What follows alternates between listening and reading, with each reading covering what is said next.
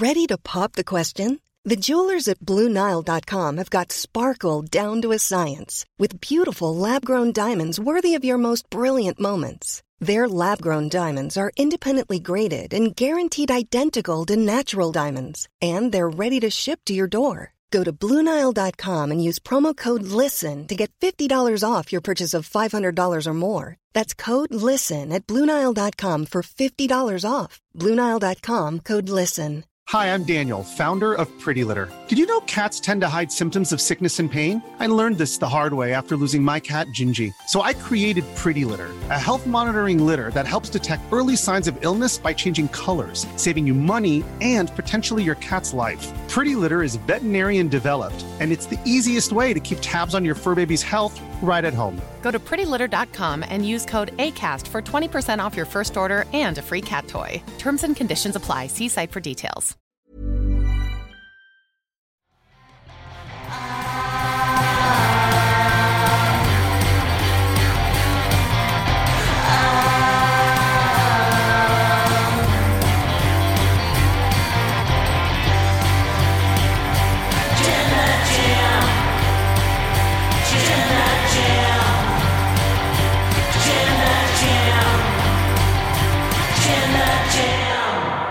Seth Rollins should beat Bobby Lashley next week for the United States Championship. And here's why. I am becoming DAD. That's the reason why, by the way. And I'm joined this week by Professor Dan Layton, everyone. Welcome to the Wrestle Talk Podcast Raw Review, where Dan and I, before we came on mic, were talking about our hotel guilty pleasures and what we watch on the Food Network. And I'm furious. I'm like seething a little bit here because Luke just trash talked the Barefoot Contessa, and I don't have time for it. She is so boring. No, I disagree. She's lovely. Food Network is designed for Guy Fieri, yes, Diners, Drive-Ins and Dives, and any show that Guy Fieri's on, and Mystery Diners. But also, people, sometimes it's nice to just watch a nice person who has obsessive amounts of money cook nice foods in the Hamptons and essentially do a travelogue for rich people. You say nice, I say boring. Please do give us a subscribe. I'm just going to talk over you now, Lynn.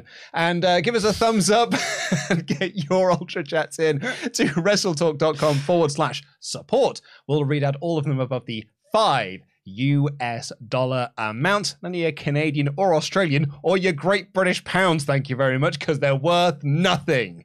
So, I am not going forward in this podcast where I'm the Lynn of this dynamic. I am not allowing that to be the discourse. Well, so if anyone's watching the video version of this, to show my dominance for this, I'm going to be the Rhea Ripley of this episode because Sullivan made me a cup of tea in a mug that says Mummy. Mummy. It says Mummy on it. Luke Owen, M-U-M. So that's why I'm Rhea Ripley this week. Well, okay. So I have to also be Partridge and you have to be Lynn. Oh, fine. The true hero of the piece. My kid loves Bluey. Yeah, I've heard of that. And I found the Bluey theme song extended on Spotify as part of a Bluey album. Yeah. And the theme tune to Bluey is very simple. It's just the music, and then they introduce the characters. Mum, Dad, Bingo, Bluey. Yeah. And da-da-da-da-da-da. Mom, da-da-da-da. And then on Spotify, continue. as people know on Spotify, it's got the lyrics on there. Right. So you can just click the lyrics. It has got the lyrics to Bluey. But believe me, Dan, I was furious to see that they had credited it as Mom. M-O-M. And I was like, oh, no, honey. No. This is an Australian show. It is M-U-M. Thank you very much. Do you know that in Birmingham and other places in the Midlands, they say Mom? I know. My friend Kelly Phillips, who grew up near Dudley, she used to say my mom. But and she used to spell it M-O-M. Yeah, well, I mean, an ex-girlfriend of mine from Sunderland, her brother used to spell it Mam. Oh, well, that's different. That's perfectly fine. Yeah. But M-O-M in the United Kingdom and Great Britain and Northern Ireland is not kosher. It's not absolutely. And that's why we all, as one, reject Birmingham.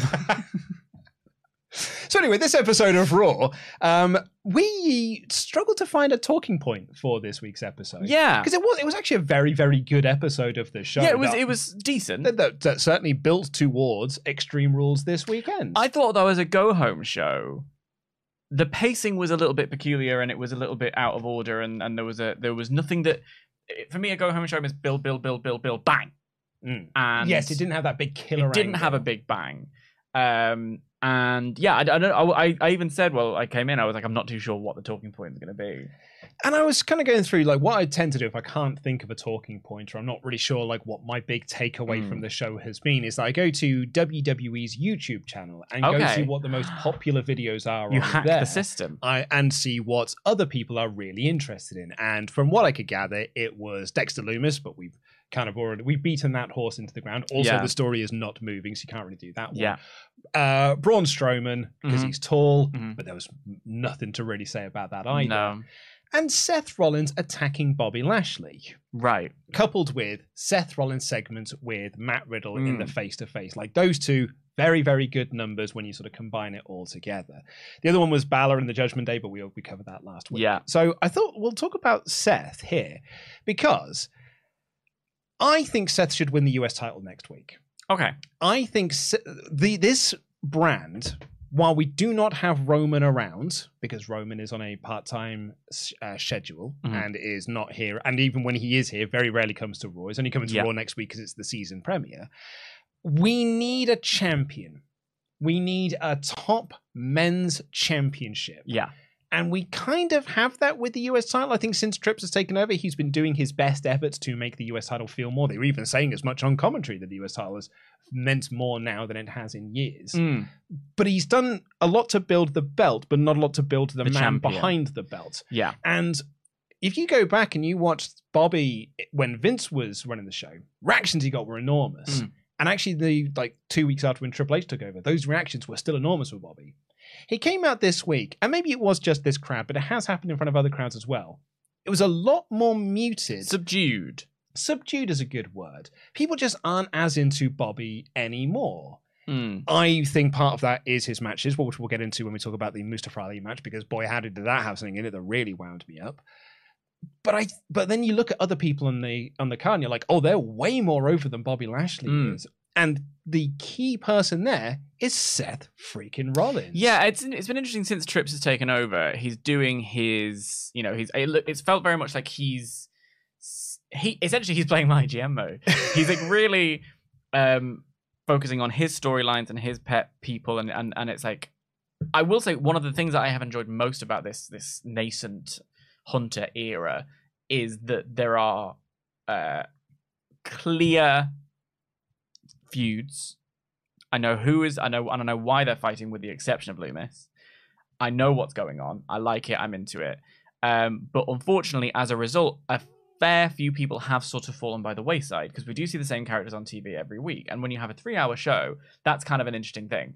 I am also intrigued by the way that he built this belt hype from the off. We all were big fans of that first episode where there was the package narrated by JBL, and it was cool. It was because we care about the mid-card belts. They're not presented in a way that's made us feel it, but that's how it's been the past few years. So to finally see the belt presented as that, again on commentary, bit by bit, has been very exciting. If you weren't going to do anything with the man behind the belt, why not put it on Ciampa? That said, obviously Ciampa has his own storyline with The Miz, although not around lately, but that's another thing. So it's been curious to see that kind of stumble a little bit by virtue of Bobby just sort of showing up and being at the show and maybe wrestling and maybe not. Well, we talked about this the last couple of weeks. Bobby's problem is that he is just defending his belt in other people's feuds. Yes. A lot like actually Jurassic Express, when they had the tag belts in AEW, never had their own storyline. They were just defending it in 3-way tag matches with tag teams that were feuding with each other. And they were just there to hold the belts, and then would probably get the win at the end of it. And it wasn't actually that inspiring or that good of a run. And I just think that's what Lashley's had these last few months, where he just hasn't really done much with the belt. And when I was watching, like, Bobby came out, my first thought was like, man, look at the reaction he was getting a couple of months ago compared to what he's getting now, and it's night and day. And then I saw Rollins come out and attack Lashley, and the place went ballistic as Seth Rollins showed up. And then the reactions that Rollins and Riddle got in their face-to-face, I just had this sudden realization, like, that's your guy.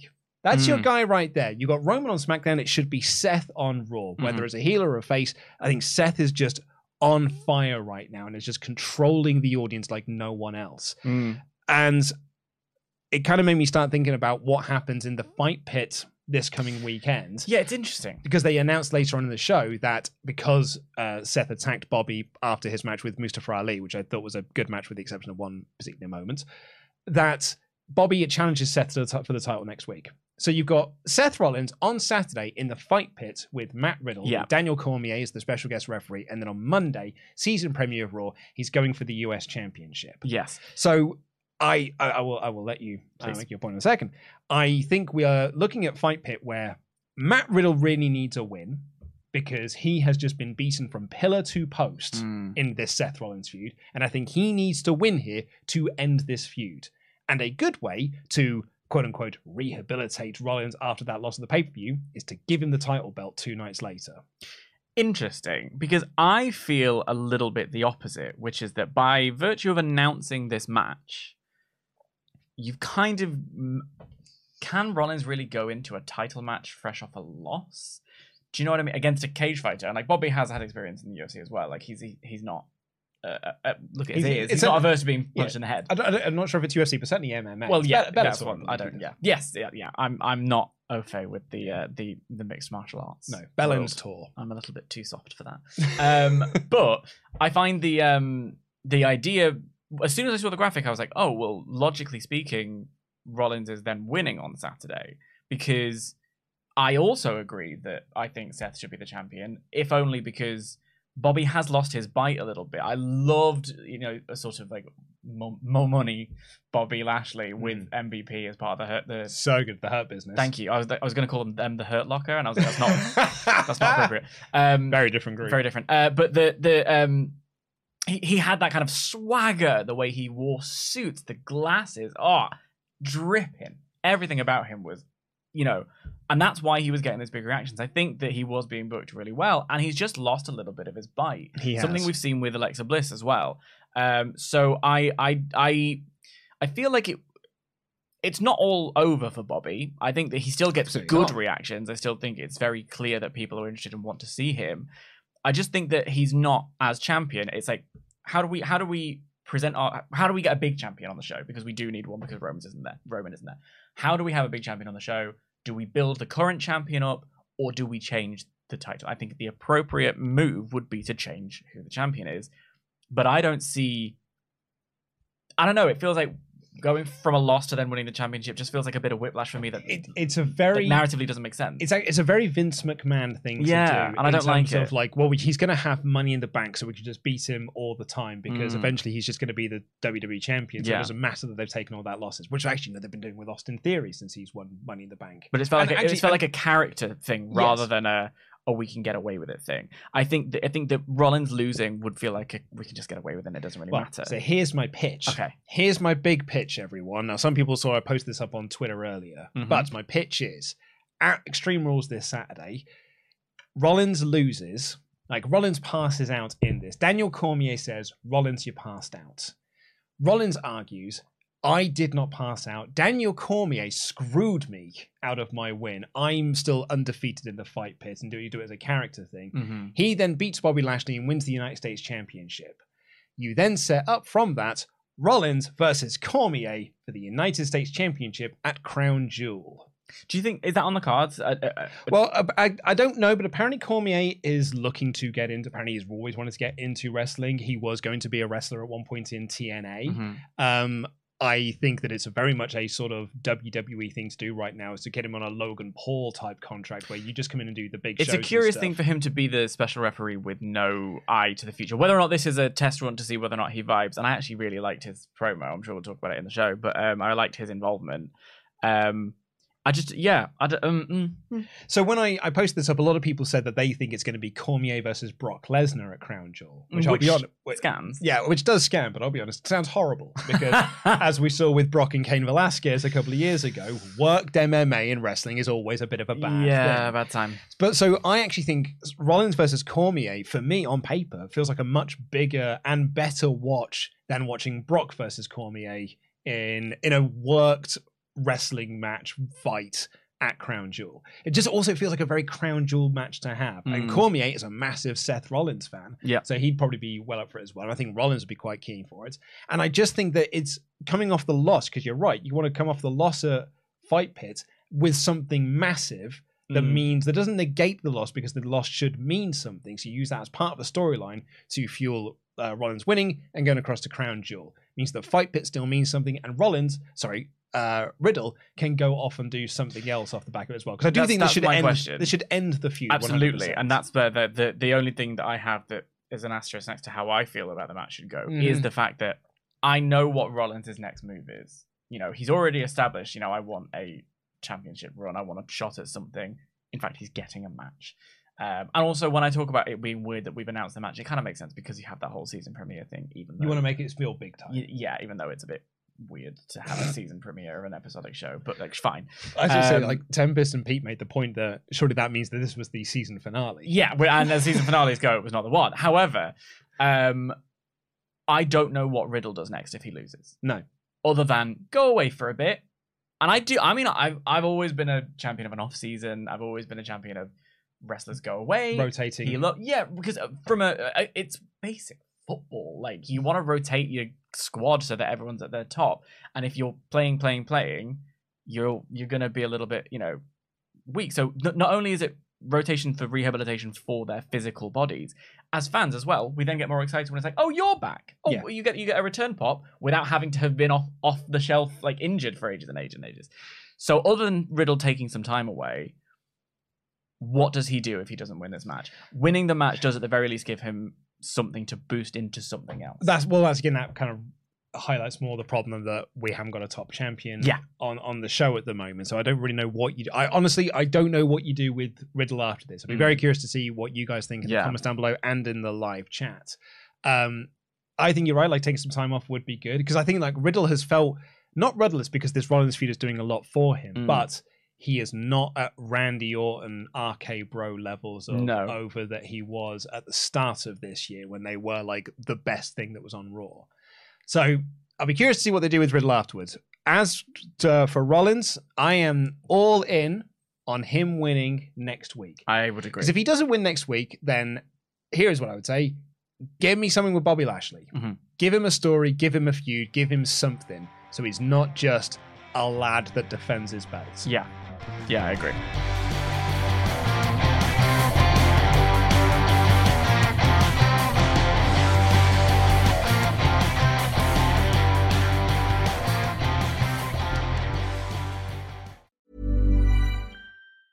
Quality sleep is essential. That's why the Sleep Number Smart Bed is designed for your ever-evolving sleep needs. Need a bed that's firmer or softer on either side? Helps you sleep at a comfortable temperature? Sleep Number Smart Beds let you individualize your comfort, so you sleep better together. J.D. Power ranks Sleep Number number 1 in customer satisfaction with mattresses purchased in-store. And now, save 50% on the Sleep Number Limited Edition Smart Bed for a limited time. For J.D. Power 2023 award information, visit jdpower.com/awards. Only at a Sleep Number store or sleepnumber.com. Hold up. What was that? Boring. No flavor. That was as bad as those leftovers you ate all week. Keke Palmer here, and it's time to say hello to something fresh and guilt-free. Hello Fresh. Jazz up dinner with pecan-crusted chicken or garlic butter shrimp scampi. Now that's music to my mouth. Hello Fresh. Let's get this dinner party started. Discover all the delicious possibilities at HelloFresh.com. Hi, I'm Daniel, founder of Pretty Litter. Did you know cats tend to hide symptoms of sickness and pain? I learned this the hard way after losing my cat, Gingy. So I created Pretty Litter, a health monitoring litter that helps detect early signs of illness by changing colors, saving you money and potentially your cat's life. Pretty Litter is veterinarian developed, and it's the easiest way to keep tabs on your fur baby's health right at home. Go to prettylitter.com and use code ACAST for 20% off your first order and a free cat toy. Terms and conditions apply. See site for details. One size fits all seems like a good idea for clothes until you try them on. Same goes for healthcare. That's why United Healthcare offers flexible, budget-friendly coverage for medical, vision, dental, and more. Learn more at UH1.com.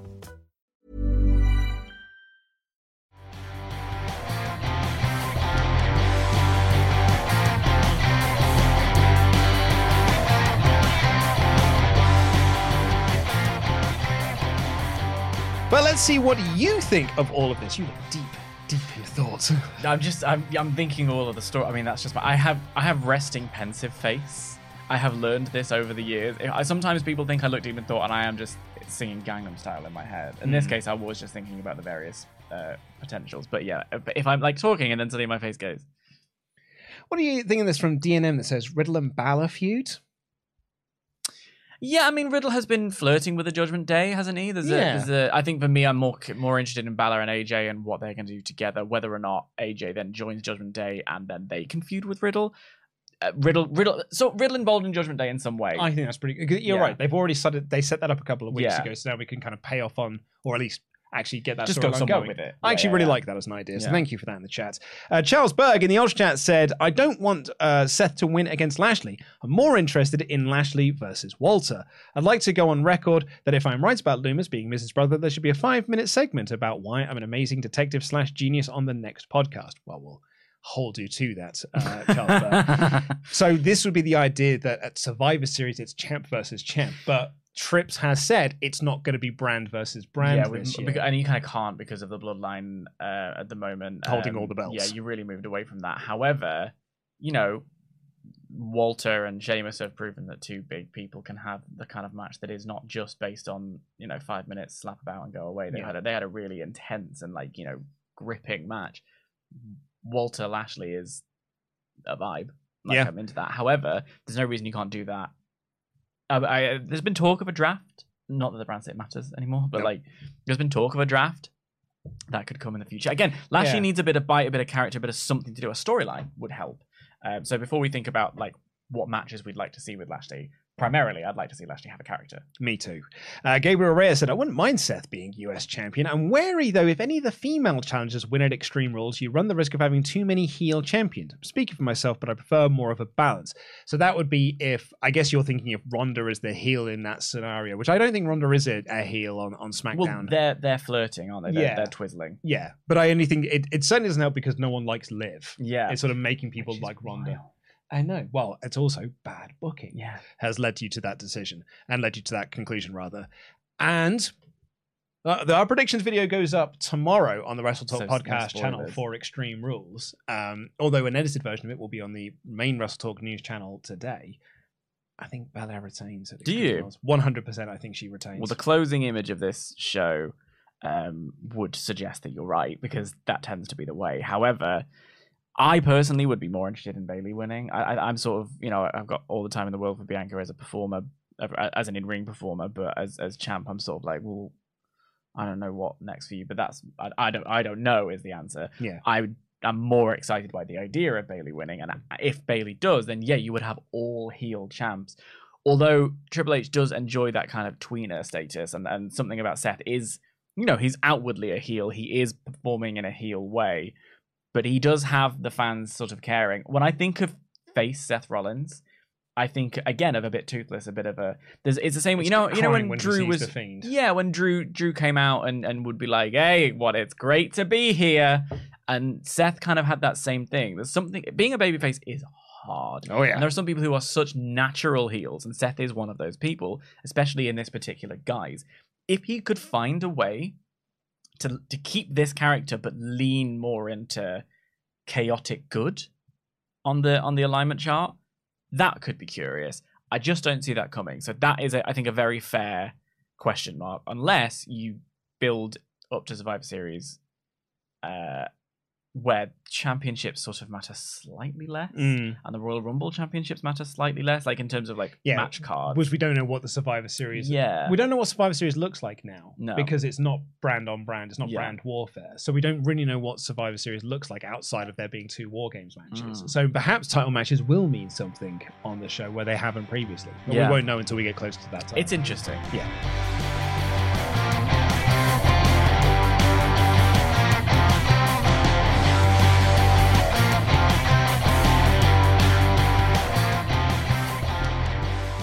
On to the main show. If you want to get your thoughts in, it is WrestleTalk.com/support. We'll read out all of them above the $5 amount. This show kicked off with the Judgment Day versus AJ Styles and Reg Mysterio, where they announced Daniel Cormier will be the special guest referee of Fight Pit. Now, I'm going to presume that they told Daniel Cormier last week when he filmed his cameo that he was going to announce that he is the special guest referee. Yeah. And then they were like, no, the smarter move here is to leak this to Ariel Helwani. Yeah. And he can tweet it out to his millions of MMA fans. Yeah, way smarter. Way smarter move. It made Daniel Cormier's announcement video weird later on.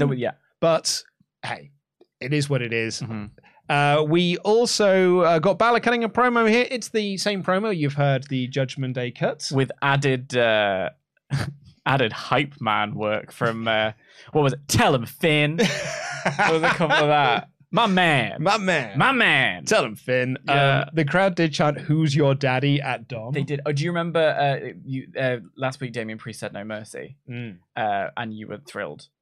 On this week, Byron said that they were coming for vengeance. Wow. So between Judgment Day, No Mercy, and Vengeance, they're all coming back. They're all coming back. Triple H does love the Attitude Era. DX are on the show next week. I wrote in my edited review that this week Dom looks like your sister's new boyfriend that definitely likes Kid Rock. He had his little waistcoat open, which meant that he was a slightly more sort of loose version of Dom. I originally wrote down and said Dom, who this week is dressed as your friend's new boyfriend, that outside of your friendship group that you definitely have heard rumors he makes money selling weed to college kids. Oh, that's almost certainly what he's doing. Promo wise, it was the same promo as before, but we did fall into a trope that I'm getting a little bit bothered about wrestling worldwide, which is fluffing your line and calling attention to it. One time it happened with Bayley, fine. Now everyone is doing it. It happened with Saraya in her promo, and it happened here as well. I was like, I'm so angry. I said yesterday, but I meant to say last week. Don't call attention to your fluffs. Just move. I don't mind it. No, gets on my nerves. Scripted promos, no ma'am. I think they can feel just boring and lifeless. But there is something between scripted promos and going out there and winging it. A rehearsal wouldn't, do some more promo classes. Makes you wonder what was going on in those, because there was a couple of other promos later on where I was like, what are you saying? Makes you wonder what was going on in the old promo classes down in the Performance Center. When Kevin Nash came on and was like, this is where the big boys come to play, huh? Look at the adjective. Play. That's a verb, right? It sure is. But imagine if he'd gone, look at the adjective. Oh, I'm so mad to be here. I said adjective when I meant verb. Play. Don't call attention to it. Just move, and none of us will care. Well, I don't know, but we all do care, though, because he still gets that. But we didn't at the time. I think even at the time, people were like, that's a verb, mate. Yeah. Well, that was more iconic than what... no one's going to call... No. Hey, Finn, remember that one Raw promo on the Go Home show for Extreme Rules where you said yesterday when you meant last week? No one will remember this. Just do it. So, here is my big thing from this match, though. And this is something we're going to see a lot more of. There was a WrestleVotes report last week, I believe, that said Balor is in line for a massive push in this company. Triple H he loves Finn Balor, and he's going to be giving him a lot of stock and is going to be pushing him to the moon. Well, Finn was literally the kingpin of the widely regarded highest, most prominent NXT run. Absolutely, yeah. And he went back and had a great heel run there as well. Yeah. And this match here really solidified to me that WrestleVotes report probably has some merit to it. And I think he's going to win this coming Saturday. This was a tag match that followed a very simple WWE tag team formula, which is Babyface A runs wild, then gets worked over to do a hot tag to Babyface B. Babyface B runs wild, then gets worked over by the heels to tag Babyface A in, and then you go to a finish. Yeah. And they did that up until the finish because they didn't do the second hot tag. The heels just beat up AJ and Rey Mysterio for a while and then won. There was some distraction on the outside. Well, that's a bit of a running theme throughout the night with Rhea and Dominic. But the key to this is Finn Balor and Damian Priest just beat up Rey and AJ and then won. This was a dominating win. Yeah, it was. There was one thing I don't mean to... Can I be pedantic? Go for it. I apologize to everybody in advance. Using the three amigos in a Rey Mysterio match is now so tired. Stop it. It's one of those things where it's like coming out saying your local sports team sucks. It's cheap. Once in a while, diminishing returns. If you use things again and again and again, it sort of sucks you out of it. So that got on my nerves. However, everything else I was really for. I do think that while the promo was a bit weird with a bit of the sort of, my man, and yeah, you tell him, Finn. Like it was all a bit losers. But the body of the match and like you say, the format and the way they did it, and also just Finn Balor's general intensity, it's working for me. And I actually really liked the interference here. I thought it was really, really smart from a narrative perspective. I was a big fan. This was interference, much like we get in the Solo Sikoa match later, that's done for storyline and character reason, as opposed to just done for the sake of doing, which I think every other match was. Because it was this whole thing of Corey Graves on commentary. I promise I do more than just listen to the commentary every week. But Corey Graves on commentary referenced Robert Eggers' art house horror film The Witch. Did he? He did, and I was like, Corey, pop off. It wasn't his first movie reference of the night. We'll get to that in a little bit. The Vavitch. The Vavitch was referenced, yeah. But it was a really smart ending that kind of made the point that even in a tag match, and I did have this thought when they came out, I was like, isn't this storyline that AJ's supposed to be on his own? Who is he going to be tagging with? Is it going to be Matt Riddle? What's that? Oh, it's Ray. Okay, well, I see. Fine. They're a tag. They had a little fist bump. All good.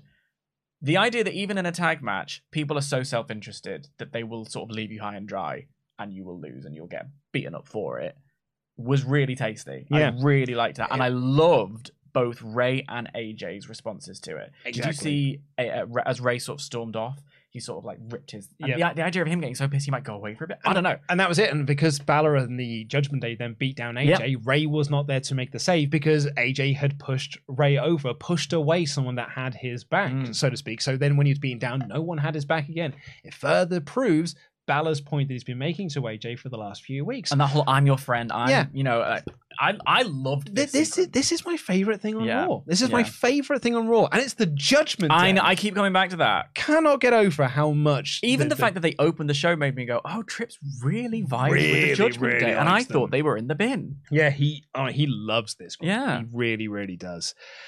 We then had the Bobby Lashley backstage segment where he was looking for a challenger to step up, and up stepped Mustafa Ali, who demanded a title shot even after Lashley was like, yeah, you sit over there, kid. I'll see if I can get you one. Ali was great here. Yeah, I agree. Ali's awesome. The Bloodline, which is the best thing on SmackDown, actually, and it's probably the best thing in WWE, really. Yes, easily so. We're there to hype up that Roman is going to be on the show next week, so next week's an important one. But the interplay with Sammy and Jimmy was so good. Yeah. And then that followed up when they approached and basically they were just going to tell all of the Raw stars that Roman's going to be on the show this week. Because they just walked up to the Street Pros and be like, did you know? Roman's going to be here next week and you'd better acknowledge it. Like in Pokemon when you find someone and press X. Like that's what you're doing. Yeah. That's it. And then the Street Profits did a D's Nuts thing. And this was cut off by Jimmy, who said, yeah, just try and say that. Yeah. And Jay steps up and be like, try and finish this. Yeah. Try and finish that and see what happens. And Solo Sikoa steps up and be like, I'll have a match with Angelo Dawkins. I thought the segment was awesome. This promo was bang time. I loved it. I was a big fan. Yep. And I know I've got a burgeoning reputation as a misery guts when it comes to promos from this episode alone.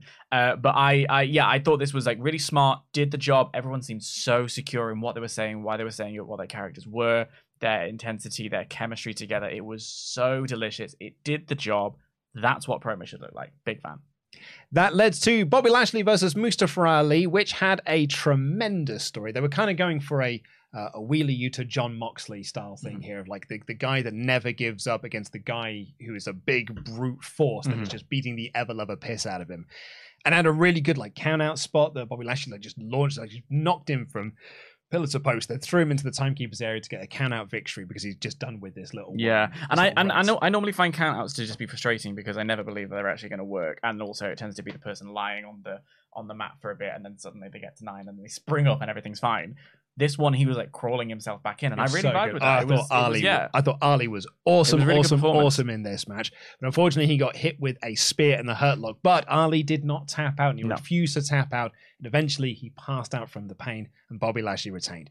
All of that in isolation is great. You had a little moment that you teased it a couple of times. That's it. There's two things here. A, the crowd did not give this the reaction it deserved, and I think that hurt the match and the story they were telling. Because when Ali was trying to get into the ring, the crowd were more into Bobby Lashley winning than they were Ali. So that means that your story did not work there. Yeah. Two, and the one that annoys me the most, and actually this is something you brought up the other week, Ali did a springboard a top rope 450 splash to Bobby Lashley's arm. Yeah. And I was like, what a wicked spot that And it is. looks great. Particularly in the story you're telling here of Ali being this little pest that Bobby Lashley cannot take down. Because now Bobby's got a weakness, and Ali's going to target that weakness, and maybe you can get some cool near falls out of it. And then Bobby immediately just starts picking him up and throwing him down again and didn't sell the arm at all. Yeah. And I was like, so what was the point of that spot? to have a flashy moment to look at in a replay, really. But it's just like, that is style over substance. Yeah, and I it agree. felt like Ali was going for substance as well as the style. But Bobby was like, smack that. And you had this point last week as Bobby like had a part of his body worked over, and then he just started using it again anyway. And they get told us it's fine. It is one of my biggest bugbears because it's such a good, it's just logic. Okay, I'm smaller. He's the champion. I'll cut him off at the knees, except his knee is his arm. Like, I will do that. And it was a great move. And we actually all as fans know what that feels like. Sometimes it's hard to imagine what a particular, I had, so I once trained to wrestle for a while. Nina Samuels put me in a wrist lock, but like a proper wrist lock to show me specifically where the pain comes from because I was selling it in a weird way. I'd never had that put on me. So suddenly when I get the physical pain, I'm like, oh, that's what that feels like. Ow. Mm-hmm. Thank you very much. It's hard for us to imagine what these things feel like. We've all accidentally hyperextended ourselves in some way. So we know what that one feels like as well. To then and it looked sick. For it to then not go anywhere is quite frustrating. That's kind of basic stuff that really gets on my craw. It got on my tits a little bit, and the crowd. I thought they told a very good story, but the crowd did not get it. And I hope that they continue on with this story because I think there is magic within Mustafa Ali. Definitely, and I think that it's a reminder because he had that weird whole run with Retribution. It's a reminder that ultimately he is a damn fine performer because I really did buy the plucky underdog, slap him in the face. Oh, that's great. Like when he ran like straight at him to do that drop kick and Lashley just sidestepped him. And I also bought why great. Bobby was like mad as hell because I would be. Yeah, and that's what. And it was actually very heel to. It was a little bit bash. Yeah. So again, another example of like it not vibing is the crowd reacting to that in a positive way. Yeah. We then had Rollins do the attack that we mentioned earlier, and it led into Rollins and Matt Riddle having a face-to-face. Big positive from this, the video they show for the fight pit. Yeah, loved that. Because that was a way to introduce this, I would argue, to 98% of the people watching this show who have no idea what fight pit is. I thought this was this video package was needed to put over this stipulation. And I get the impression this is Triple H is going to use this as his new Hell in a Cell. Well, yeah. He's trying to make this feel like the new big stipulation that we're only going to bring out once a year, maybe not even do it once a year. We only bring it out on a very rare occasion to fight pit to make it feel like Hell in a Cell used to feel like, oh my God, they're doing a Hell in a Cell match? Yeah. Really? And then now, again, its teeth been taken away. Yes. That's my cliche of the week. I think that Triple H wants to use Fight Pit as his new version of that. It reminded me of the Elimination Chamber back in the day when they were announcing the Elimination Chamber and you really had no idea what it was going to look like, but it sounded kind of weird. Yeah. Hearing Fight Pit and that it's specifically submission and all this stuff, to then see it in action, and I would count myself in the 98% because I didn't and don't watch NXT that regularly, so like I wasn't familiar with the examples of it previously. I think even if you said Fight Pit, people would know there's like a little rim around the top where you can do, and people fight up there and sort of do moves off it. I think most people just thought it was going to be like a cage match, or like the Lion's Den, which were all quite dreadful. Yeah, they really were. Yeah, bless Owen Hart. Did his best. Ken Shamrock tried so hard, but no. So Matt Riddle came out and they had some back and forth here. I thought Rollins' stuff was very good about Matt's kids and the divorce and like, you got a wonderful singing voice. Do you sing your kids to sleep? Oh, that's right. You can't do this. However, it's mean. It is mean. He is the baddie. But Riddle's responses to those were just like, hey, the last time you and your boy Roman were in the ring, he choked you out. I was like, no, the last time they were in the ring, Rollins won. Like, he won by DQ. He's the only person to have a win over Roman Reigns in like 3 years. Yeah. He's a guy when you come to that. And then he said, and you've never main evented WrestleMania, but your wife has. And I was like, well, A, neither of you, Matt. And B, Didn't Seth technically main event WrestleMania when he won the title at Mania 31? He beat Brock Lesnar to win the Universal Championship. Exactly. And also, he did that. I wasn't even thinking that. The I was cash-in. thinking of, the cash-in.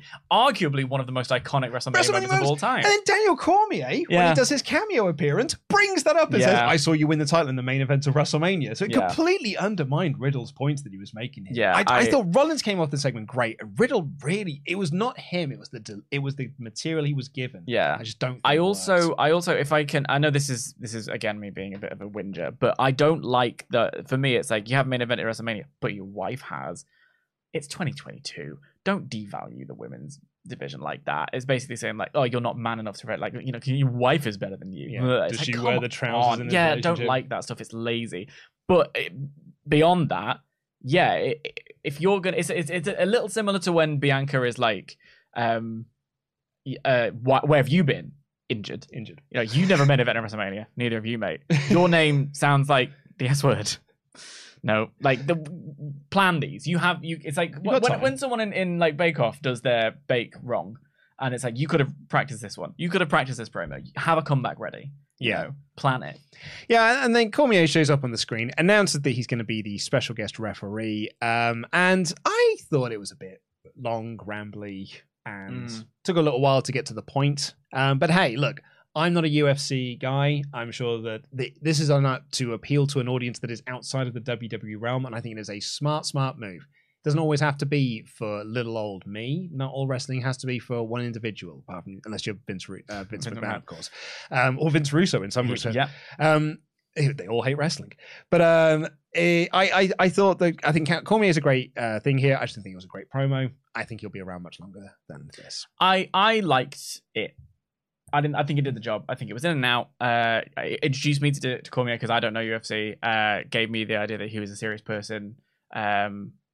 Into it. I liked it. But I thought the segment overall was okay. The Miz, speaking of okay, was backstage on the phone. Somehow he hasn't seen Ciampa in weeks, but it's his birthday next week. Oh. And he does not want to see Dexter Lumis in his segments next week. Can we have cake for Miz's birthday next week? I have a feeling that Dexter may be in his birthday segment next week. Because I love playing Where's Wally with Dexter Lumis at this point. I was looking behind the Miz and I was like, is he in the bag? Is he going to come out from the... And then he came out from behind the door and it was thrilling. If there is a cake next week and Dexter Lumis pops out of it, I am going to lose my tiny mind. He is 100% going to They're going to wheel this cake out on stage that Maurice is going to be... Or maybe you all think he's going to come out of the cake and then he doesn't and he comes out somewhere else. I'd love... Here's what I'm suddenly back. I'm back in Loomis Town. I'm here. This is great. This is the best thing in the show. Here is what I want to see, Dan. I want to see Maurice wheel out a massive cake. Yeah. And the Miz, knowing that Dexter Lumis is inside that, does a big swan dive on top of the cake. And it's just a cake. It's just a cake. And he just falls into this massive, 20-tier cake. Yeah. And he's covered in cake. And then Dexter Lumis appears from somewhere else. And just appears and just comes out. Miz, that was actually quite embarrassing. And then it turns out this is who he is. Okay.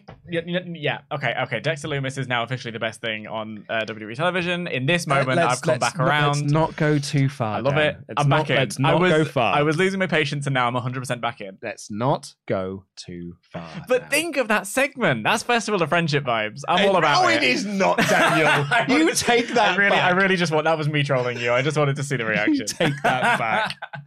Fucking hell. But it was quite a fun little thing. Yeah.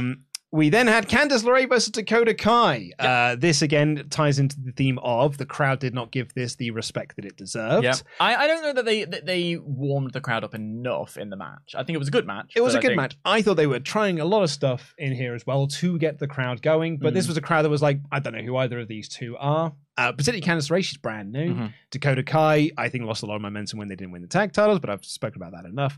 And also, we'd seen Candice have a 2-second squash match last week. Had she had more of an opportunity to show off what she could do with an open challenge or anything like that. But even then, I still think she probably would have got this reaction. Yeah. It's week 2. Yeah, it's week 2 of the run. You're going to get these sorts of reactions. But they had a long match, and it felt longer because the crowd were not really into it. I thought it was a decent match. I thought it was actually pretty good. I really liked a lot of this, and I liked the fact that Dakota winning Great. Because I was last week, really worried that Candice was going to win. because really Io won last week, and so it's like you can't have the tag team champions eat the pin twice in a row. Like, Yeah. you know, you've got to have I that was moment. so concerned that Dakota, because I was like, Candice is the brand new toy. Yeah. Like, I think she's going to, and I'm very happy to see Dakota won. Granted, it was off Bailey interference because of a Io distraction. But also, Dink.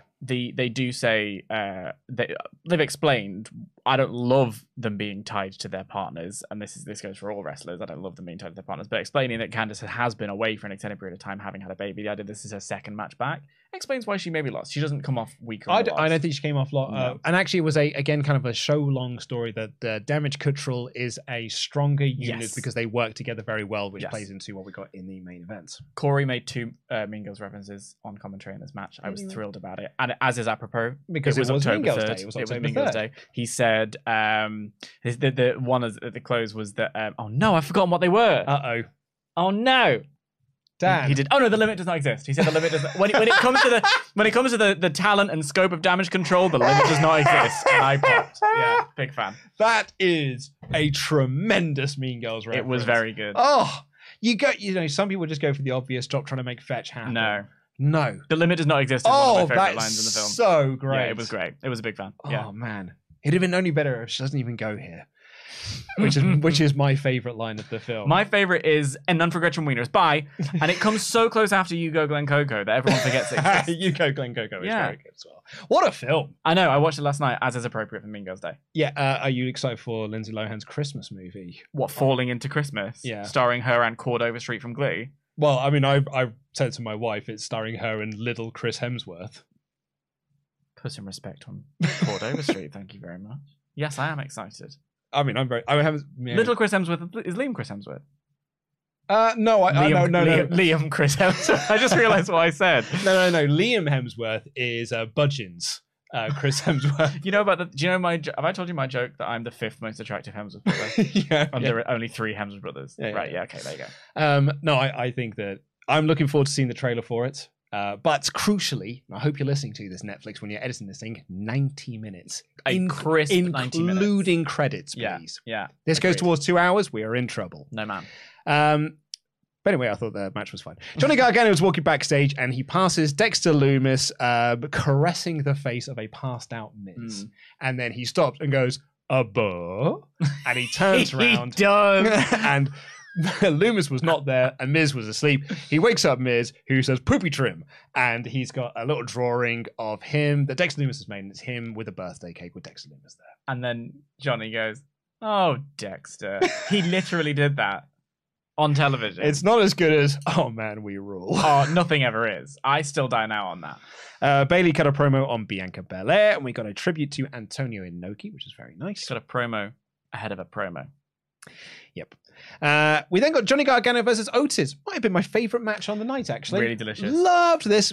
The interference and distraction off the back of one other and actually 2 we've had in the night was a bit like, I get it. And then we got it in like the next 2 matches afterwards. I was like, okay, I get it.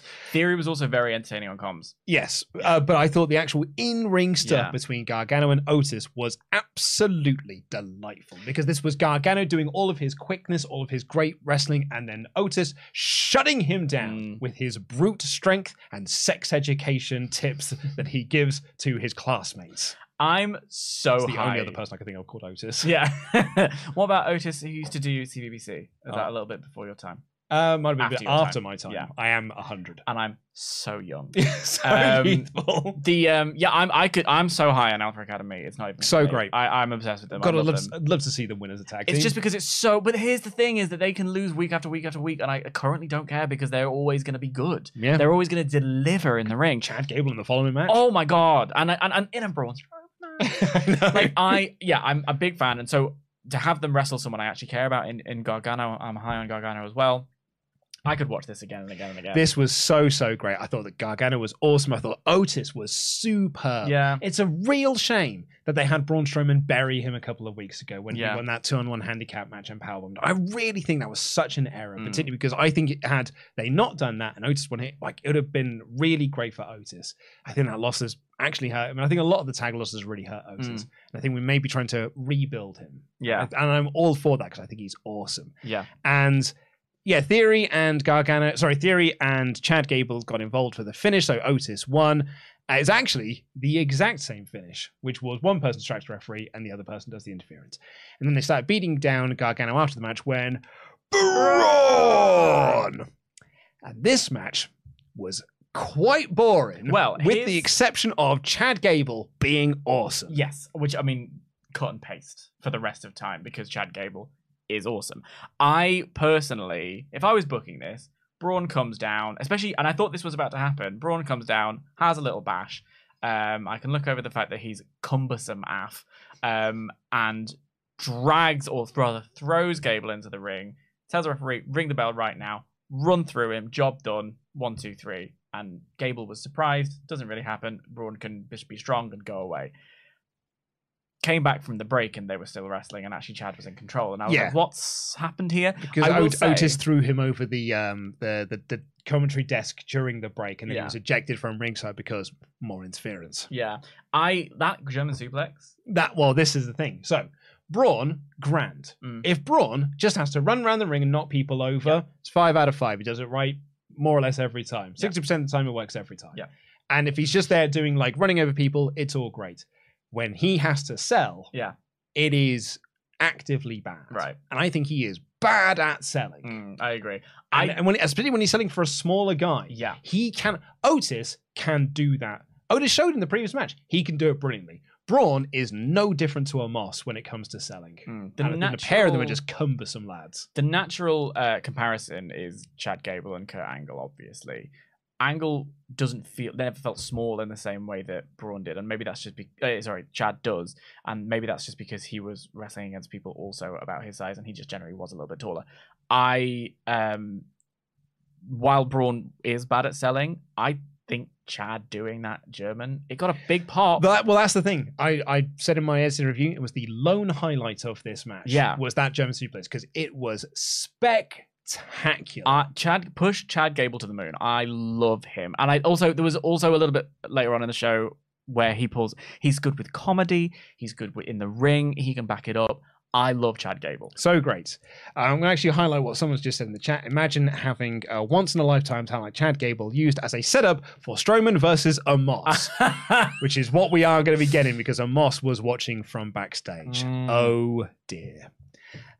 We got Lashley announcing that the title will be on the line next week against Seth Rollins. And then we got the contract signing with Bianca Belair and Bayley, where a lot was said, but really not a lot happened.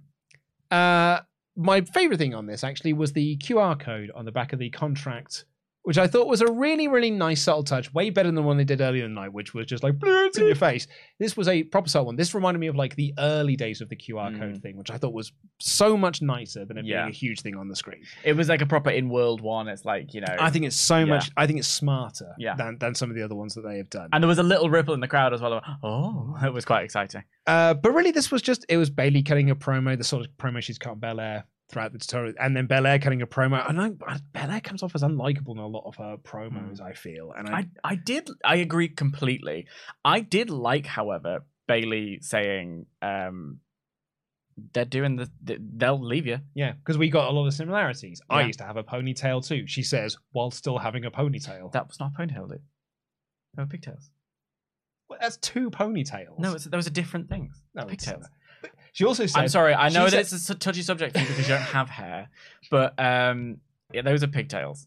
She also said, I used to have a ponytail at the side. I was like, well, your pigtails are at the side. No, Luke, it's different hair. Anywho, Bayley used this to have a video distraction, because we love our distractions here, and it was the rest of Damage Control beating down And Friends backstage, and then Belair ran down to save And Friends, and Asuka's leg was caught in a chair, and Bliss challenged Io to a match and was terrible in her acting. Oh, she was really very bad. Awful. My wife laughed uproariously at the display of acting that Alexa Bliss gave here. The amount of space left. And that was the first thing my wife said. My wife works in TV, and she was like, my God, like no TV show would ever do this. Nope. Dead air. No TV show would ever allow this to happen. The only person who leaves this amount of dead air is Liz Truss. And political comedy. Political. That's satire for you folks. No, she like... she just says this long pause. And my watch kept saying, like, why was the pause so long? Yeah. Like, fill that silence. And also, it was... And it was a real line of like, with it. What's my line again? Yeah, it very much felt like, what's my line? Am I live? Am I going? And all I can imagine is someone behind the camera going, it's like, yeah, it did. And again, it's so frustrating because Alexa Bliss is so good. Lovely. But this was knee good. We then got Solo Sikoa versus Angelo Dawkins. I thought it was decent action, but it was all about the story. All the stuff they were doing around ringside, because it's the best thing in WWE right now. It's the war between Sami and Jey Uso. This was delicious. Oh God, it was so good. This was so great because Sami, as an honorary Uso, as part of the bloodline, wants to be a hype man. Yeah. And Jey just keeps being like, I think you're funny, he's my brother. So you just know your role, take a step back. Yeah. I'll be the person to do this. Yeah. And it even led to a point where Sami got up on the apron to hype up Solo Sikoa, and Jey gets up on the apron to shout at Sami Zayn to get down, stop trying to do this, which distracted the referee, and they missed Solo Sikoa getting a pin. Yeah, which is lovely. It's delicious for two reasons. A, Solo Sikoa had a pin that was missed, and he got a visual pin. We could have actually throw up in the air who's going to win this match. But B, you could make the argument Jey was the one that cost him that pin there. It wasn't Sami. It was Jey getting up on the apron that distracted the referee. So Sami was fine here. Yeah. But Jey was the problem. Yeah. Oh. There is so much about this whole match that I found delicious. So great. Including, but not limited to, Solo having a strop. Solo having a strop. Like, him going out of the ring and grabbing a chair and, like, really stropping it about. Because he's a greenhorn. He's new. Like, he's not as experienced as the Usos. He's not as chill, and I've got this as Roman. Even as Sami. He's new, and so his temper is a chink in the Bloodline's armor. It is fascinating that how rich and how interesting this narrative is. And again, oh my God, that lovely bit earlier on with with Jimmy and Sami. And, so which is furthered here because when Jey is coming for Sami, Jimmy's over there like, oh, the guilt he's feeling. It's delicious. It's just, I could eat this for days because it also is the first time we've really seen Sami go, dude, what? Yeah. I'm an honorary, I'm in. You can't just get over it. Like, I'm helping. Yeah. It's so tasty. I love it it's so much. Complete. It's so rich. When I have criticized elsewhere narratives being a little bit wonky and a little bit wobbly, and what's the point and what's your motivation? The motivations of all members of the Bloodline here are so good, so well crafted, so complete. Oh yeah, I cannot say enough good things about this Bloodline storyline. I love it so much. Yeah. And you thought that maybe because of that distraction that he got the visual pin that was going to give Dawkins a chance to win. And Dawkins does this big dive to the outside and takes out both of the Usos. But Sami is left standing. And Sami is the one to distract Angelo Dawkins long enough to allow Solo Sikoa to recover. So when Dawkins gets back in the ring, Solo hits the spinning Solo for the win. Sami then gets in the ring, and he's the one that gets to raise Solo Sikoa's hand. It furthers everything you're doing with Jey. It furthers everything you're doing with Jimmy. Furthers everything you're doing with Solo. This whole segment just furthered a storyline. And that right there that's what you want from the segment. That's wrestling. That's my problem I've had with the Miz and Dexter Lumis thing. I've been in chapter 1. I've been in verse 1 of that story since this thing started. Every single Bloodline segment furthers this story along. It really does. And I think what I loved is the fact that it's a we could have lost rather than a we lost, because that keeps them within. It's like, we didn't lose. We could have lost, but we didn't. Things are fine. Just, that you point, I hadn't thought about this. You pointing out the fact that Jey is the one that maybe caused the issue is so tasty. I cannot wait for their segment next week. Yeah. That is the thing I'm looking forward to the most about the season premiere episode is it's the Bloodline in full force. And the Bloodline stuff is great, but when Roman is in those segments, it just becomes a whole new thing. It really does. And that segment where they take the t-shirt off that we had with Sami. It's one of my favorite segments of the year. The what we were talking about was it last week about how long do we keep this going on for? How soon is too soon to split them? I don't know. And that's incredible. Yeah. I can't tell. I know it's going to combust, but I don't know how, and I don't know what the fallout is going to be. And I love that. Edge cut a promo. Now, before we left to come to this studio here to record, Tempest shouted out to us, say nice things about Edge's promo. And I turned back to him and said, why? And he said, because I saw on Twitter that was the thing people were talking about the most, is how good Edge's promo was. And I am shocked by that, because this was a promo of very little. Well, so to appease Tempest, he didn't fluff a line. He didn't fluff a line. The thing is about Edge is that he is such a... He cares so much. He's such a consummate wrestling... He eats, sleeps, and breathes it, right? So he knows what he's doing, and he also loves his character work. Part of what made early Judgment Day fluff about a little bit was because of, what was it, the Mountain of Omnipotence? The Mountain of Omnipotence, yeah. It was a little bit too worthy. It was a little bit too serious. No one knew what the group was. Yeah. What he was saying in this promo was along those lines, but the substance of it, what he's saying about, I ain't got long left, and I'm wasting a lot of my time on the Judgment Day. And my kids hear me crackle my bones down the stairs, and like I had a run that was shortened, and I worked my ass off to get back here, and I'm almost wasting my time on Judgment Day. Even Ray's like gone off. I get it. I found that to be really compelling. I did. There's just something in the delivery of it that makes it feel a little bit like, yeah, all right, Edge, no, come on. Do you know what I mean? It's the same promo, the same style of promo he's been cutting since he came back. Yeah. That way he's in the corner of a ring. Yeah. And like it is like almost beat for beat the same delivery that he does in his promos, which is very good. I'm not going to take that away from you. So he's an excellent promo, but water is also wet. And even down to him. Please carry on. And I just think that like it was a good promo. But I'm kind of looking at it now, and I think it stems from what happened earlier in the show. I'm more into Judgment Day than I am Edge. Wild.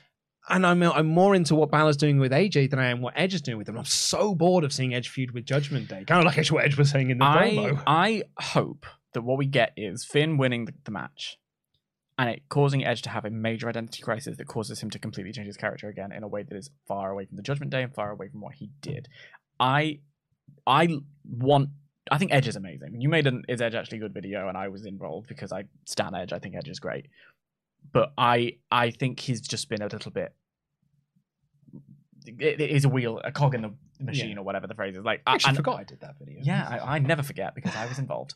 I don't know. He's just been sort of spinning his wheels or whatever that kind of cliche is. And I would like him, because he doesn't have long, to have a little bit of bite to him, to have a little bit of something, to have a little bit of character work, do something different. I love his theme music. I love Edge and all of this business, and come on. But we've done that. You know, do something exciting that you were kind of doing, and then you got, shafted. Because creative had different ideas. Yeah. And our main event was Alexa Bliss versus Io Sky. It sure was. Yeah, it was. Right. So I'm watching this match, right? There's like 15 minutes left of the show. We had the Solo Sikoa Angelo Dawkins match. Yeah. Then we had an ad break. We came back from that ad break, and Edge cut a promo, and they promoted that Roman's on the show next week. We went to an ad break, and I was like, oh, God's sake. Yeah. So I'm like, fast forward, and I was like, there's 15 minutes of the show. Now, at least this is the final 15 minutes of the show. I was really tired and like done with watching this show at this point. Really, and I was done. And then in this, then another ad break. And I was like, come on. I mean, granted, yeah, I can fast forward a little bit more, and that means I can get to the end of the show quicker. But I was like, we didn't need another ad break here in these last 15 minutes. It's America needs to sort itself out. They love their ad breaks. I've said it once and I've said it 1,000 times. America, sort yourselves out. Thank God someone's brave enough to say it. Yeah. Know? I just think it's their number one issue right now. Yeah. But this match was, an Io won. Yeah. After, you guessed it, distraction from an interference from Dakota Kai and Bayley. I thought the final angle was grand, but it was an angle I saw last week or 2 weeks ago. This didn't feel like the big ending go-home angle for a paper. I liked the match. I thought it was better than Alexa's last match with Bayley. I think Alexa's great. I think Io's great. It was a perfectly good match for the first hour of Raw, or even the second hour. Just not the main event. But the main event, and even the closing moment was good for the middle of the show on the go-home episode. But as the closing statement, the beatdown wasn't intense enough. It wasn't surprising enough. It was quite standard. And then, but however, and this is where I then reflect on the show as a whole, because I think a lot of the show we talked about having some really positive stuff. I think I've been I've been critical of other things. I've been praising lots. When I look at the show overall as being a little bit like average, why? And I think it's because when you look at the complete picture, where do I move things? What ultimately comes to the end? The pacing of the show was a bit peculiar. Ending on this note was a little bit of a damp squib. But what would have been the main event? Like Final Image and the Go Home show, because the Bloodline aren't competing, so it can't be that. Mm-hmm. We saw Judgment Day close the show last week, and it would just have been the same thing twice. Would it be the face-off with Rollins and Riddle? Maybe, but that was a little bit. Then you're standing with Daniel Cormier. Yeah, and that doesn't have the effect that it could do because he's not there physically. Just an odd-paced show for a Go Home show. Admittedly, a B-level premium live event, but one that I'm very excited for and one that they want a lot of eyes for. I think it's going to be a great show. Yeah, especially because the White Rabbit stuff that we did get during the show does point to Extreme Rules. We have questioned whether or not they were going to keep it going longer. The coordinates suggest Wells Fargo. That said, they could shock us again. I mean, yeah, they've been coordinates for other builds. It's just been tuned into SmackDown. Yeah. So like, there is every chance that Extreme Rules, it's watch Raw tomorrow. I hope not. Because, and I said this on the predictions video, it's the season premiere. What bigger thing could you do than the reveal of the White Rabbit on Raw? And like, more people are going to be watching Raw than they are watching the pay-per-view. However, if I'm in the writer's room wondering when to pull the trigger, remember when they had Rousey debut at Royal Rumble? Mm-hmm. All the attention that got. Obviously, this would be quite the same thing because it's not a massive crossover star. The word of mouth from the pay-per-view, leading people to watch the season premiere, I think it would be more valuable to premiere Extreme Rules. I'm very excited for Extreme Rules to pull it back in. I just don't know where in the show that this segment should have gone. Like it was odd. Ollie and I have a very big discussion about this in the prediction show tomorrow, which I think a lot of people will enjoy. Overall, I gave this show 4 out of 5 because I thought that every segment that was designed to hype the pay-per-view did so, and I think did either a really good job or a good job at doing so. I'm on a 3 out of 5 because I think that is more the pacing was a bit odd for me as a complete picture. But I agree with that. Sometimes, and this is peeling back the curtain somewhat, I will just say 4 out of 5 because the comments won't be mean to me. Have a backbone. Because if I say 3 out of 5, people think I hate the show because they don't listen to what I'm actually saying. They just hear the result at the end, I guess.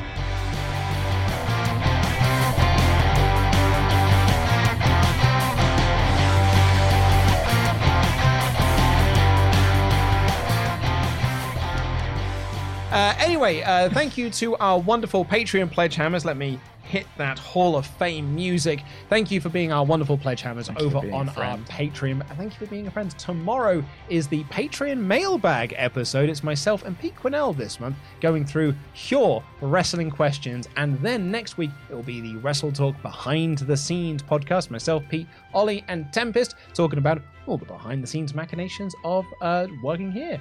And then the week after that will be the next edition of Wrestle Talk After Dark. What a show it was last month. Will it be the same show again? Andy's not on it, so thankfully not. There's Wrestle Talk After Dark is what it was. It really was, yeah. And then it will be Wrestle Talk Extra at the end of the month where Ollie and I review a classic wrestling pay-per-view. The suggestions are currently open for our $25 and above backers. And they include, once this loads, we have got Halloween Havoc 96, No Mercy 03, ECW Anarchy Rules 2000, Battleground 2013, Bound for Glory 2005. Come on, Bound for Glory 2005. Rhino wins the title. Halloween Havoc 2000, Bragging Rights 09, Halloween Havoc 97, and Judgment Day 1998. Ooh. So, very interesting ones in there. Looking at that list, if I was to make an early prediction, I think Battleground 2013 is going to be a big one. I think at the end of the last episode, I was urging people to vote for Bound for Glory 2005 because someone nominated it. I don't know how much weight that carries, but I hope people will vote for Bound for Glory 2005 because I love that show. Yeah. And it's not even that great, but if that ain't you, summed up. Let me tell you. So we'll have the poll open for that in the next few days. But if you are one of our $25 above or more pledge hams on Patreon, you get your name shouted out on this very podcast and the podcast that follow. Like the $100 Man, CD Horfair. Angelic Angelo Mercado. The Kessel Run DX Solo. Double L Liam Leonard. Mad Mac, the Meat Father.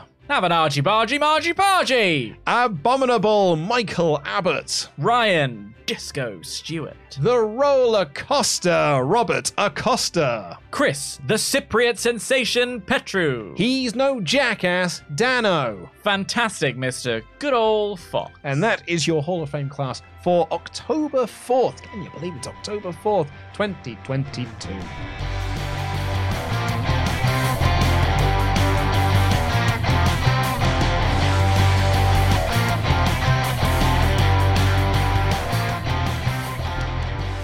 Right, let's get into the rest of your Ultra Chats if I can get them up on my screen. I can. Tyler Robinson, who's been a member for 13 months in a row, he said, I'd love to see Seth winning the US title, then either Sammy or Solo go after it on behalf of the Bloodline. Yeah, because it was weird that Solo got it and got the North American title and then had to give it back, because I thought they were going for a dominant odd. But then again, I guess the idea that they can't have him be on the show, does he lose it, blah, blah, blah, blah. I get it. Yeah, if I had to pick, I would pick Sammy. Yeah, Sammy would be a lot of fun. Yeah. Like Sammy wanting to have a title so he feels... And again, it would PJ off. Oh, wouldn't it just? The Legit Man says, if Rollins wins the US title next week, will he be able to elevate it to main event status on Raw while there is no World title? Yes, he can. He's done it once before. Kevin here says, they put a big focus on Bianca having no friends during the beatdown. No, apart from...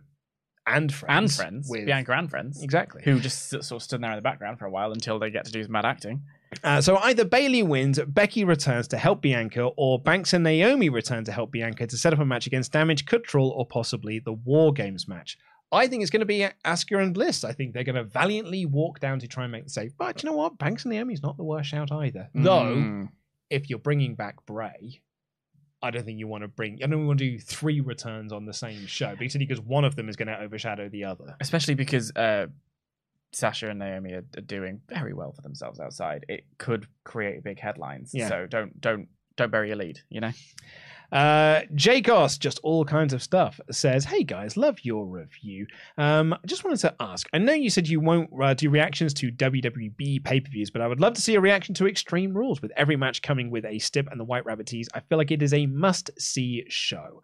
Well, we won't be doing live reactions for it, unfortunately, but we'll be doing the podcast review the following day, which actually, I'd argue, is better. A little time to reflect. A bit of time to reflect. I'll get to watch it in the morning. Yeah. And it doesn't create toil-again in the office here.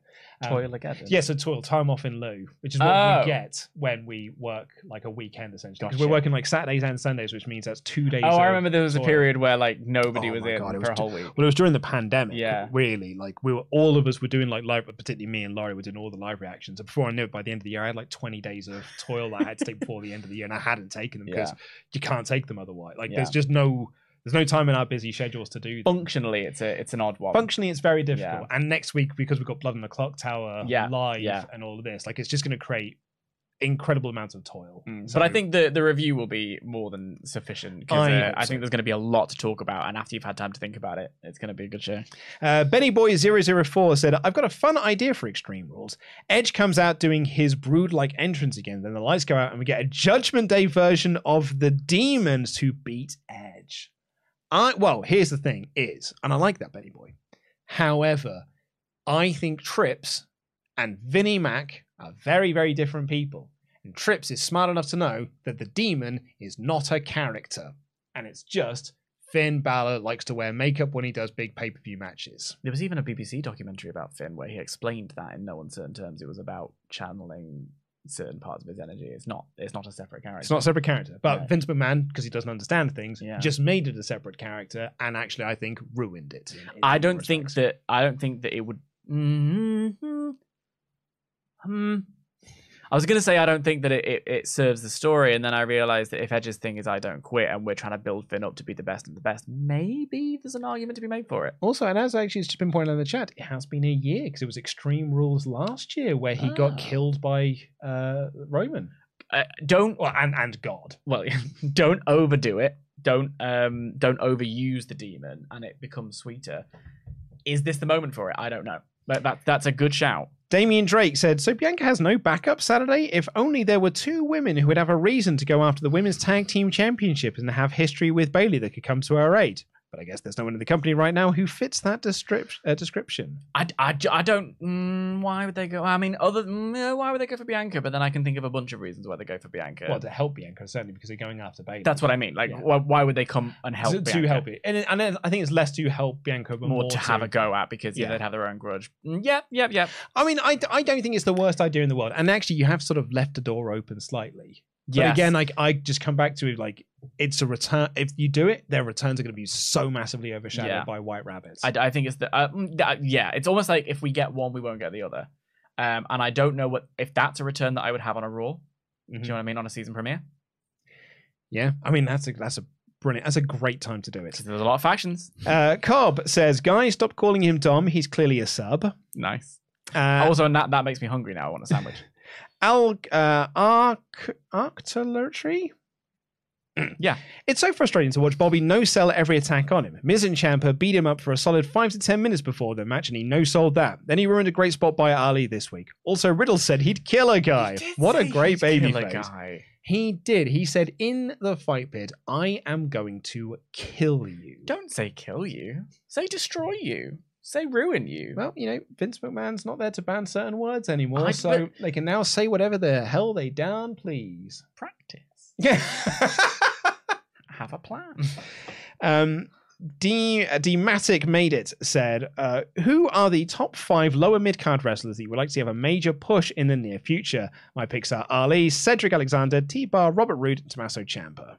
I mean, 3 of those, actually 4 of those are on my list as well. Ciampa in a huge way. Yeah. I also vibe with Robert Roode. I love Glorious Robert Roode. Like, come on. That's what I'm asking him to come back. Yes. When Robert Roode makes his return, he goes back to being Bobby Roode. Yeah. He comes back as, and it's Triple H, so it's every chance he comes back as Glorious Bobby Roode. I don't mind Robert Roode with the Tom Selleck mustache as long as I get Glorious and as long as I get that push. How do you feel about mustaches? I think that most people who wear them think they can pull them off and just cannot. But one of them who absolutely can is Robert Roode. What would you ever have a mustache of your own? I did during the pandemic try and Jack Sparrow my beard for fun. I even dyed it, but I ended up looking like sort of Tony Stark with a wasting disease. But if you just had just a tash. What are you asking me? Like, I don't know if there's I'm just curious. I'm just curious, Dan. I've never asked you before about your mustache takes. I just feel like what's going to happen is I'm going to go to bed and then the Wrestle Talk team are going to come in the middle of the night and like we're at a sleepover and shave. If we go for Wrestle Talk camp, I'm going to wake up with a mustache. Camp Wrestle Talk, please. Excuse me. My apologies. We haven't had our getaway for a little while, guys, but there's always next year. Yeah. We have then got Chris saying, "Hi guys, I liked the Alexa and Io match. All the White Rabbit stuff, seemingly all over Alexa's segments, including right at the end of the show going to purple. But why do they have her lose again and get beaten up? She broke her finger, apparently, according to her Instagram. Oh dear." I've broken my finger before. Have you? Yeah, during speaking of Lindsay Lohan's Christmas movie, last year or the year before rather, I was watching the is it The Holiday? Emma Roberts. Yeah. And it's dreadful and very bad. Not a good movie. No, very bad. And then my McDonald's arrived and I wanted to go downstairs, but the in the hallway the light broke and then I slipped and then I fell down the stairs and I broke my finger and it was like for a long time. So it's a painful thing. So if she has done, apologies for that, Alexa. However, it was at the beginning when Candice said, "Hey." Yes, it was there. And I think you could, because some people said that the lights out bits in a few weeks back when she had her match with Bayley. Yes, but I think that was more of a technical error. There was also there was a moment in this match where it did go to purple, but I think it was the same background as Bianca's awful AI. The lips thing. Yeah. I just think it's more like... So I think it was an accident. The tease is more like the QR codes as opposed to sort of lighting things. Yeah. However, and I mentioned this in the predictions video, if you're going to bring Bray back in a match... Easy for you to say. Bring Bray back in a match that's at Extreme Rules. Alexa Bliss is sort of on the card if she is there with Bianca Belair, so... too messy. I think it's messy as well, and if I'm bringing back Bray Wyatt, you know what I'm not doing? Putting him with Alexa Bliss.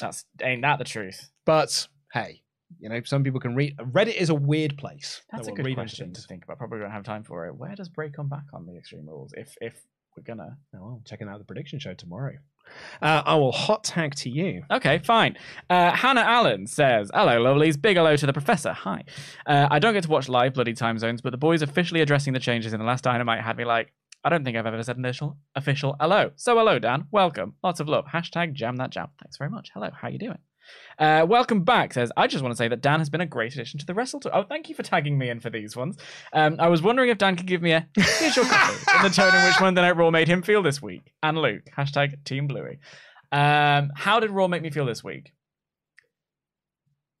Here's your coffee. That was good. Yeah? That was good, man. Actor.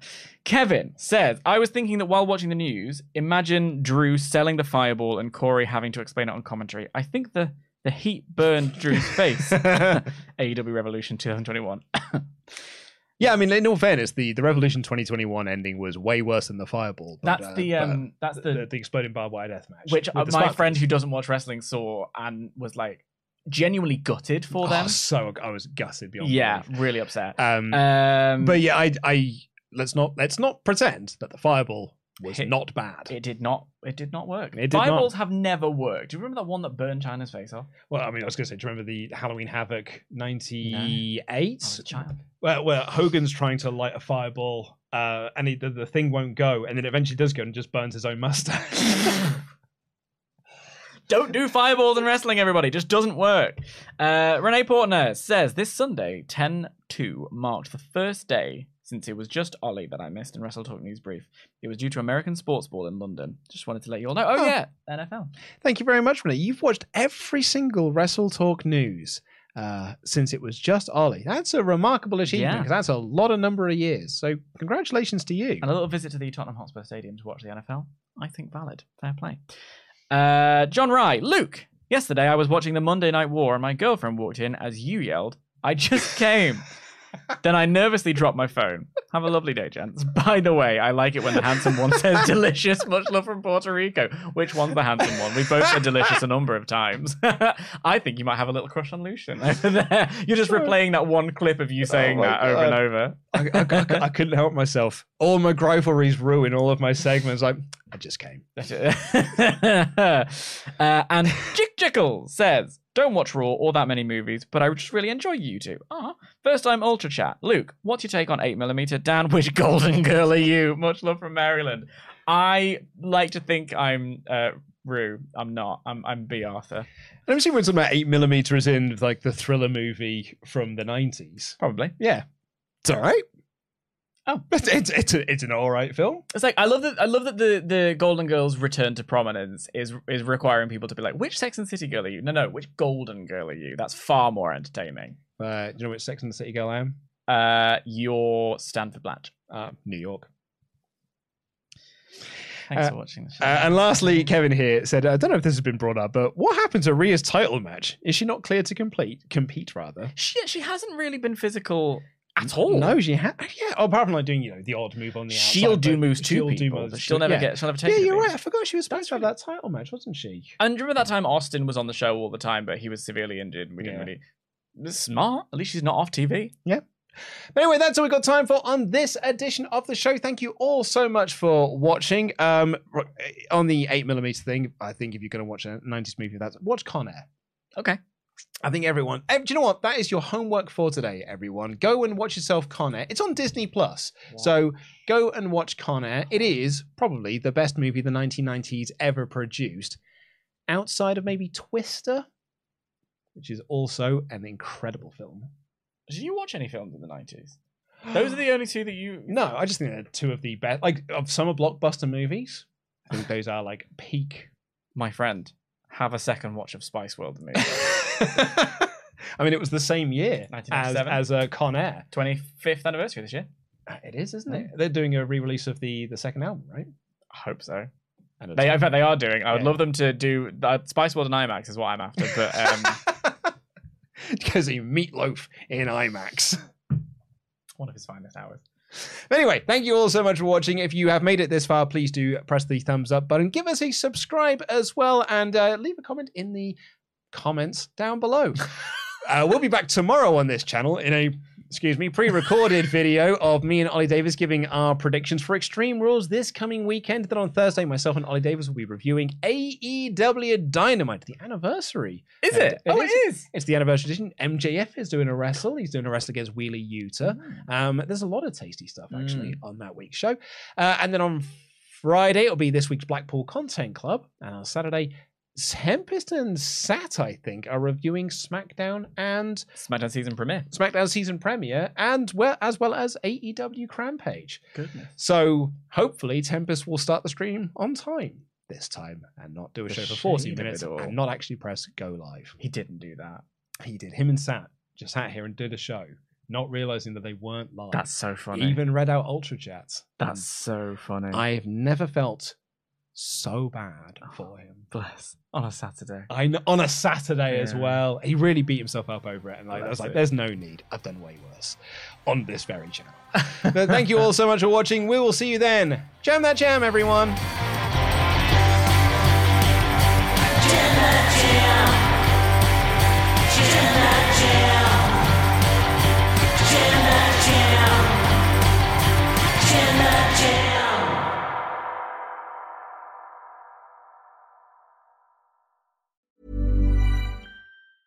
Ever catch yourself eating the same flavorless dinner 3 days in a row?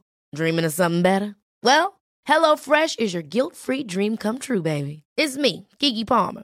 Let's wake up those taste buds with hot, juicy pecan-crusted chicken or garlic butter shrimp scampi.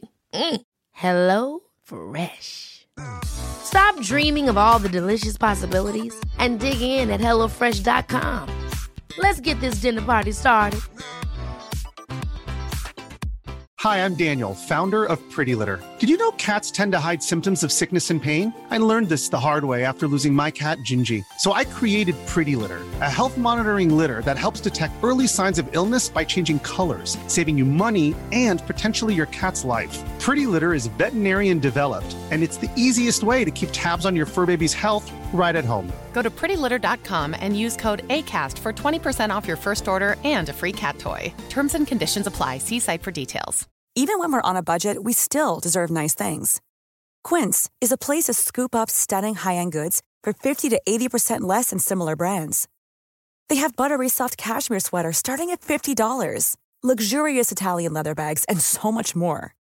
Plus, Quince only works with factories that use safe, ethical, and responsible manufacturing. Get the high-end goods you'll love without the high price tag with Quince. Go to quince.com/style for free shipping and 365-day returns.